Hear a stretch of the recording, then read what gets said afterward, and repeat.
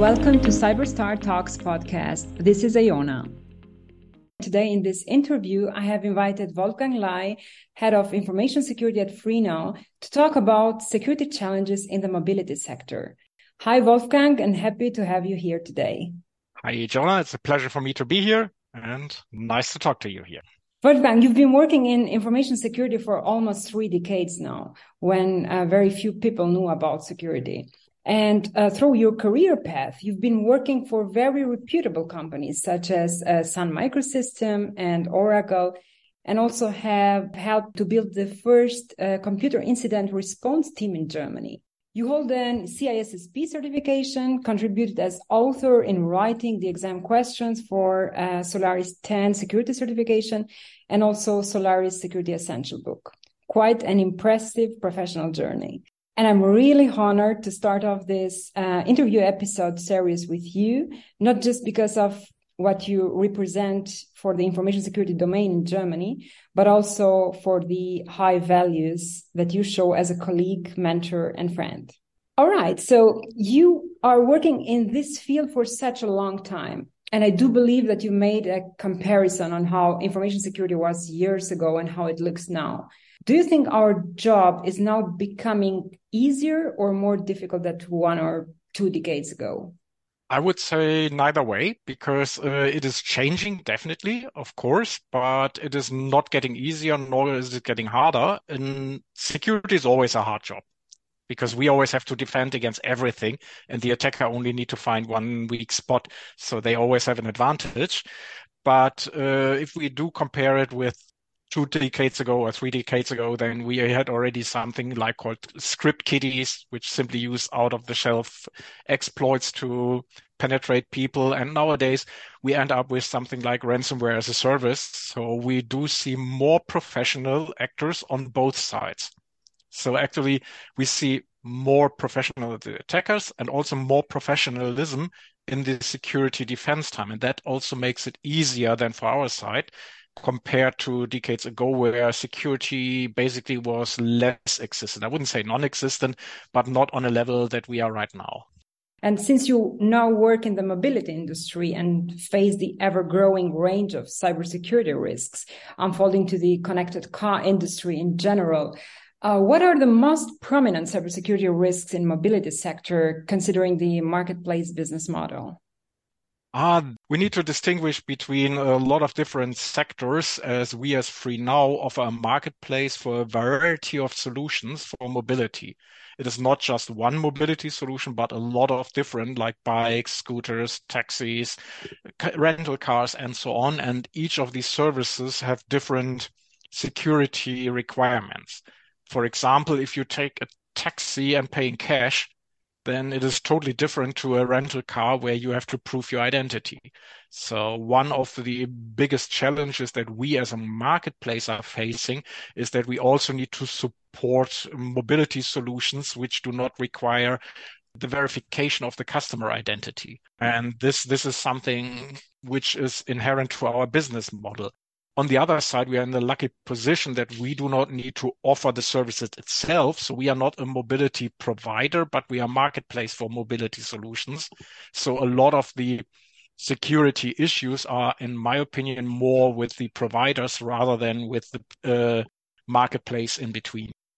Considering the strong implications of GDPR, how are you mitigating the risk of data breach in the area of dataism, where everybody is highly sensitive about data? Well, we need to have a robust security framework in the company, because the underlying information security is a prerequisite to have data protection on top of that.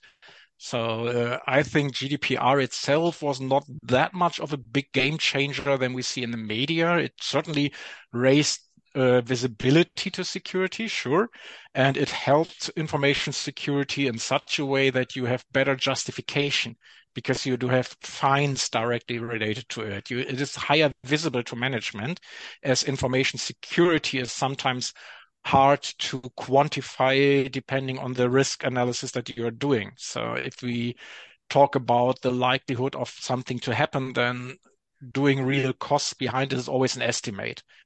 And GDPR helped there with clear numbers. Yeah, it's easier to say that the impact is 4% of the total global turnover of the company or 20 million euros, whichever is higher, rather than quantify the impact and likelihood of a security risk. Totally agreed. And on the other side, GDPR also has a different focus because GDPR is more about personal identifiable information. So it's about the PII data. So it's more user-centric. Of course, the companies dealing with the information need to ensure that they handle it in a secure manner. But at least in my experience of the last years, we also had to deal with issues which are not breaches on our company part or nothing that we can actually prevent. But for example, if a user A does provide his password to user B, and user B is then using the service unauthorized, then what should we do?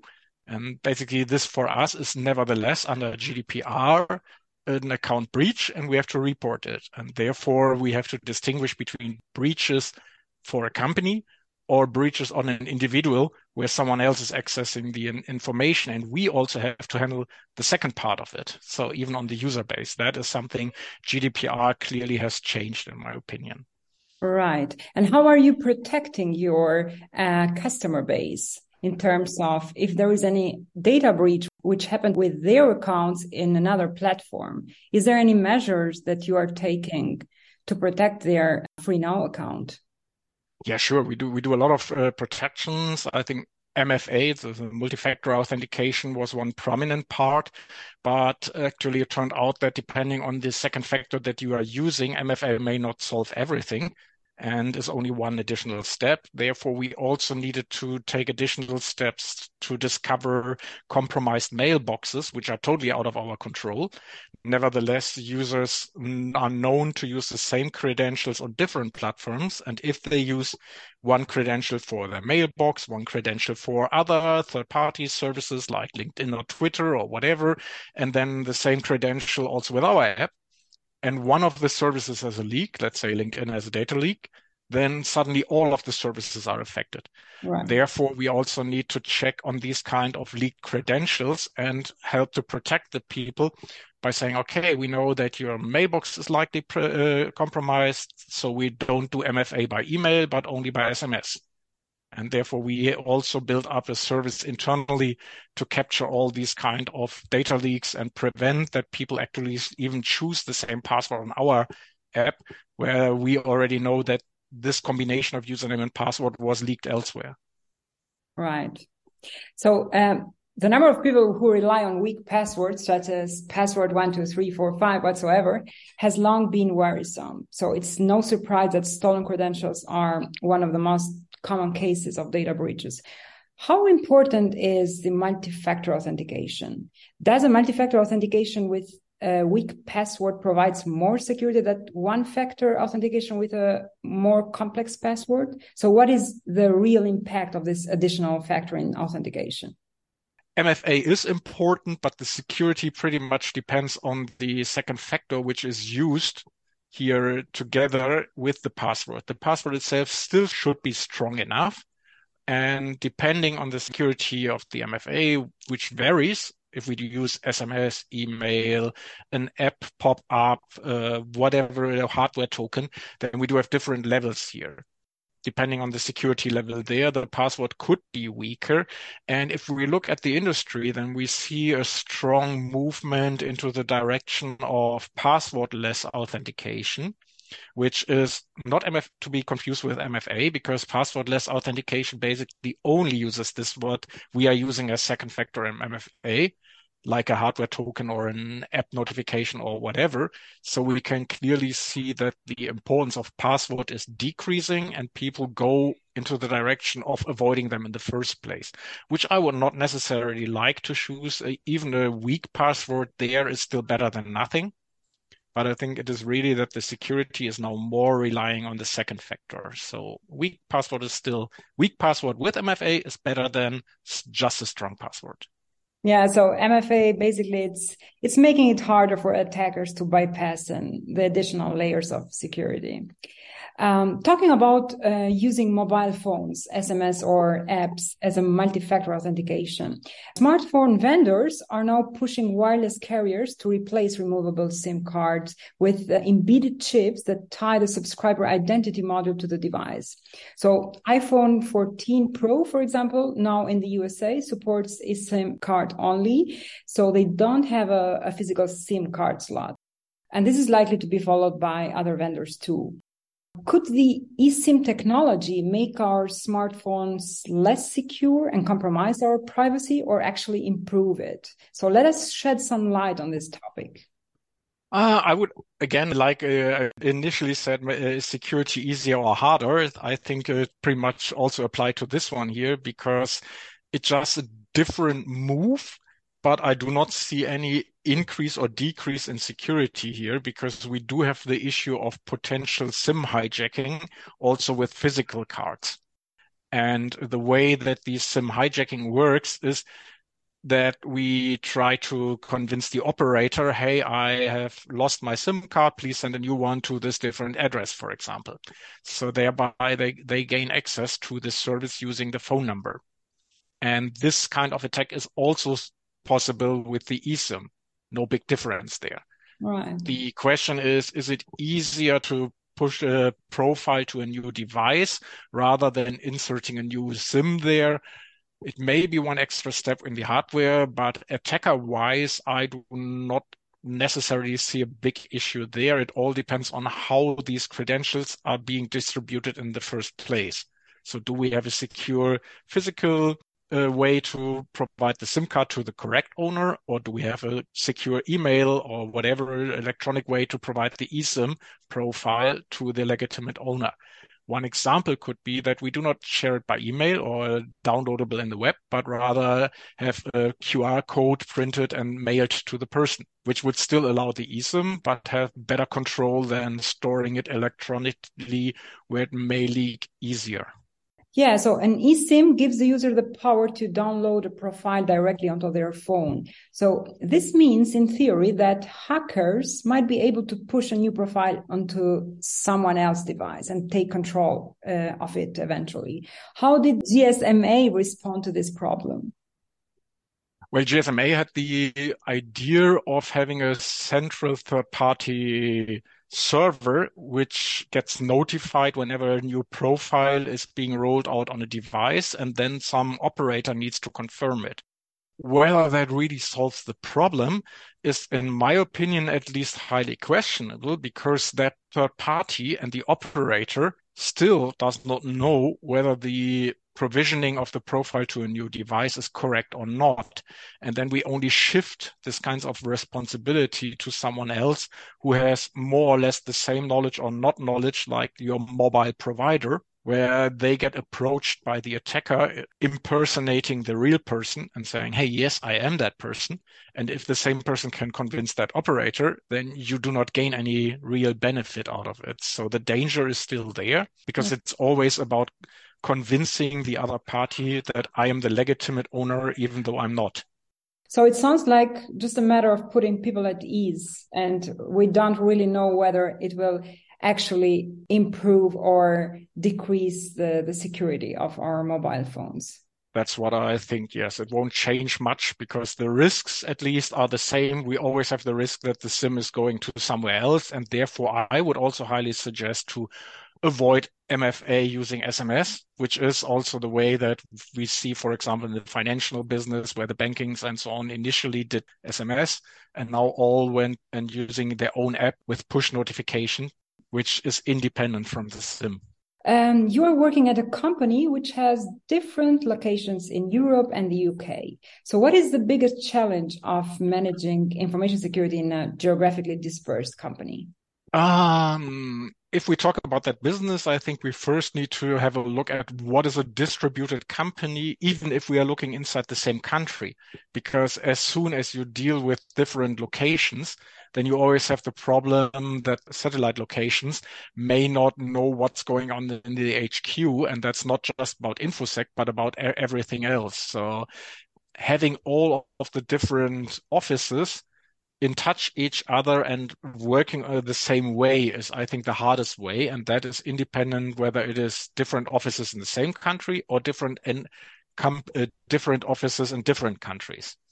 If we talk about different countries, then of course we have additionally the challenge of having different laws in place. We are operating in Europe, so most of the laws are more or less the same. But we also operate in areas where we rely on certain licensing. If we rely on license getting from an authority, then the authority requirements are very much different in the different countries because they are not regulated by a common law. They are local and depending on the authorities, and they do have different information security requirements. As a company dealing with all of the different countries, you have to fulfill all of the different requirements. Luckily enough, if you do have a real good security posture in place before dealing with that problem, then it is not really a problem anymore because you can fulfill those requirements, which is the position that we are in. So that's lucky for us. Wolfgang, you've been working for a long time in product and microservice security. You are now managing security in an ecosystem which is highly interconnected.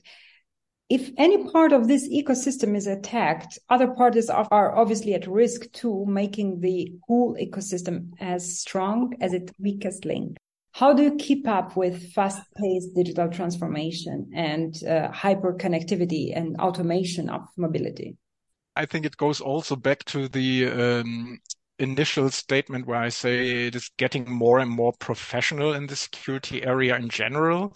So therefore, I think we need to catch up with the different involvement by also having a framework in place which can quickly adapt to all of these situations. So we need to do proper risk management. We do need to do proper vendor management. We do need to be awareness training and so on. Everything which is already existent in the overall security framework. But I think the biggest advantage is having the company culture in a way that they do not think of security as an extra part, but that they live security like their daily living. It is not something extra. It is something they regularly care of. And I'm glad to see that we are moving into that direction because we are getting involved directly from people working on a new project. We are seeing that everyone in the company takes care about security, which is something I have not seen in a lot of other companies. And it is also something I've not seen years back. So we are evolving here and moving into the correct direction. And I think that's also one of the important parts in the company. It's important to get motivated people on board. And if you do have a motivated person, then we can see, okay, we can really make a big difference because they have a strong influence on all of the others. So if you have one person in the team who takes care of security, they will convince the others to do the same. Yeah, we gotta be resilient. Yeah, definitely. So what most people don't understand is that cyber resilience isn't just about cybersecurity. It's about business continuity in case of cyber incident in an increasingly digital or hybrid business environment where data and connected ecosystems play a crucial role. And there we come also back to your previous question regarding the different countries. I wouldn't always say it is a disadvantage of having the different locations. For us, for example, it is also an advantage because it does not matter if one location, even if our headquarters would go offline, it will not affect our services. We have a big advantage of having a much higher availability by having these kind of distributed setup. So Wolfgang, thank you so much for joining me today in this episode. It was an absolute pleasure. And I think we managed to share some interesting insights on cybersecurity for mobility sector. Thank you, Ijona. Thanks for listening to Cyberstar Talks podcast and see you in the next episode.